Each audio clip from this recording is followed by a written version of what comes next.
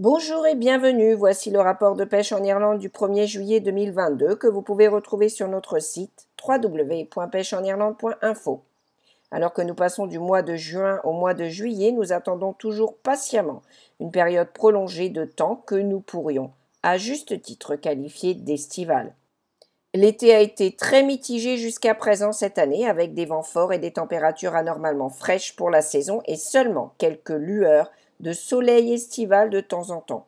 La semaine dernière, c'est la pluie qui a mis le feu aux poudres. Les précipitations ont été bien supérieures à la moyenne, certaines régions du pays ayant reçu 5 fois la quantité habituelle. Et la pluie a fait que les températures sont restées basses, la plupart du pays tombant d'1 ou 2 degrés en dessous de la moyenne. La plupart des rivières à saumon d'Irlande sont des rivières à crues, c'est-à-dire qu'elles sont plus propices à la pêche après une bonne période de pluie qui entraîne une inondation. Les pêcheurs à la ligne qui pêchent dans ces rivières de crues ont espéré qu'une bonne période de pluie vienne stimuler la pêche et ils ont été loin d'être déçus par les déluges de la semaine dernière. C'était le cas sur la rivière Ilen où les pêcheurs ont profité de la bonne crue en attrapant 40 saumons de 6 kilos au cours de la semaine. D'autres rivières de West Cork comme la Coomera et la Glengarry font également donner lieu à des rapports de pêche décentes. Les pêcheurs sur la Bandon ont également profité de la crue des eaux car la pluie du vendredi a donné lieu à un week-end fantastique avec environ 50 poissons de 7 kilos capturés. Les pluies de vendredi ont également animé le Waterville System où la truite de mer et le grilse ont bien réagi à l'eau douce et un pêcheur a brisé un record de 50 ans en attrapant un saumon à la mouche. Pas très loin de là, sur la rivière Lone, la pluie a attiré des poissons et des pêcheurs dans le système le week-end dernier. Sur le système Owen Moore, dans le Kerry, les niveaux d'eau dans la rivière ont été assez élevés, mais le lac a produit un grilse et quelques truites de mer. La rivière Moy a également vu passer beaucoup d'eau, ce qui a aidé la pêche avec 404 poissons signalés dans le bassin versant au cours de la semaine. Parfois, trop d'une bonne chose peut être une mauvaise chose, et c'était le cas sur la rivière Blackwater, qui avait grand besoin de pluie, mais quand elle est arrivée, la rivière a tellement augmenté qu'elle est devenue pratiquement impossible à pêcher.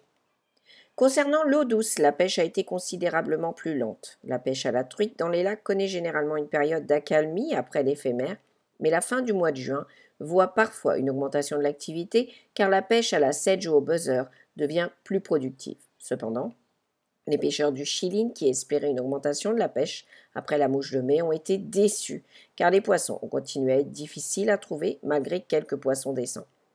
Dans le Mayo, les vents forts et les pluies abondantes ont fait que peu de pêcheurs se sont aventurés sur les Lough Conn ou Cuillin, et ceux qui l'ont fait ont trouvé peu de mouches. Les poissons étaient rares. Les pêcheurs du Laois Angling Centre se sont bien mieux débrouillés, car un lac récemment ensemencé a permis de pêcher des truites brunes et de belles arcs-en-ciel. La pêche au brochet ralentit souvent en plein été, mais un couple de pêcheurs autrichiens pêchant dans la région de Boyle a été récompensé avec quelques poissons de qualité tombant sur leur leurre. Sur le front de la pêche au gros, les pêcheurs du Loch Mochno ont constaté que les fortes pluies de la nuit précédant leur match de Feedmasters ont calmé les poissons et le temps sec, humide et frais le jour du match n'a pas aidé non plus. Dans les Midlands, un duo mari et femme de Belgique pêchant à Melview Lodge ont fait une bonne pêche au feeder avec beaucoup d'hybrides qui les ont bien occupés. Alors que nous nous dirigeons vers les mois d'été, supposés plus chauds, nous aimerions rappeler à tous les pêcheurs que nous avons des règlements en place pour protéger nos espèces de brochets et de carnassiers qui sont particulièrement vulnérables à cette période de l'année. Les températures élevées de l'eau et les faibles niveaux d'oxygène peuvent mettre ces poissons en détresse. Les poissons doivent donc être amenés au filet rapidement, manipulés avec soin et ne doivent pas être conservés dans les filets pendant de longues périodes. Les mois d'été sont le point culminant de l'activité de la pêche en mer et c'est avec plaisir que nous avons vu 2 jeunes pêcheurs se distinguer la semaine dernière. Dans le port de Cork, le jeune pêcheur Sean a pris le dessus sur son grand-père Richie Ryan en attrapant un superbe lieu jaune à la mouche. Pendant ce temps, à Clifton, Rohil Cahill, âgé de 8 ans, a montré à son père Oshin comment faire en attrapant un autre beau lieu jaune, de même avec un leurre. Sean et Rory peuvent être très fiers de leurs efforts et en reconnaissance de cela, ils remportent conjointement la prise de la semaine.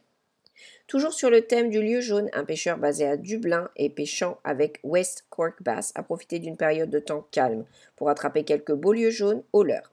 changeant d'espèce et augmentant le jeu en termes de taille. Carlingford Lough a produit un requin A de 30 kg pour le pêcheur de Dundalk, Paul Kirk. Les Killybegs Mariners Sac ont travaillé dur ces derniers mois, se battant pour la première place de leur ligue de pêche. Tout s'est joué la semaine dernière à Rossnowla, alors que les meilleurs pêcheurs se sont affrontés dans la dernière compétition de la saison. Le West Cork et District Sac étaient également sur les plages la dernière semaine, alors qu'un match de club à Ballinqueen a donné beaucoup de roussettes ainsi qu'un bon mélange d'autres espèces.